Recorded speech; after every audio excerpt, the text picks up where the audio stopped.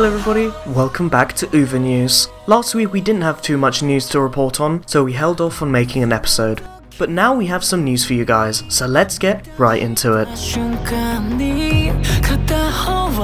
There's only a couple more days to Hourglass's release on the 10th of March, and with that, just a couple days ago, UVERworld released the short movie edit version for Hourglass to their YouTube channel.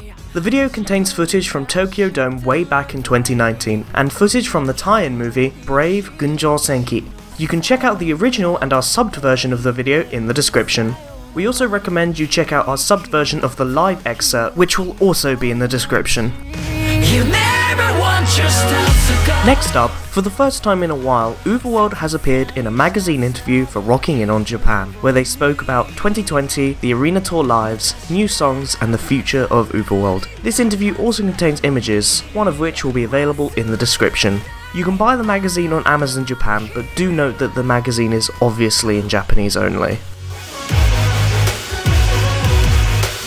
For those of you who are part of the Neo Soundwave fan club, you might have already noticed this, but for those who are not, after a straight 8 years of blog posting by Takuya, his blog website has been updated to coincide with the main website. All old blog posts are not available on the new website, but are available in the archive of the old one, which you can access in the top blog button. If you didn't know about the fan club and want to join, a link will be available in the description.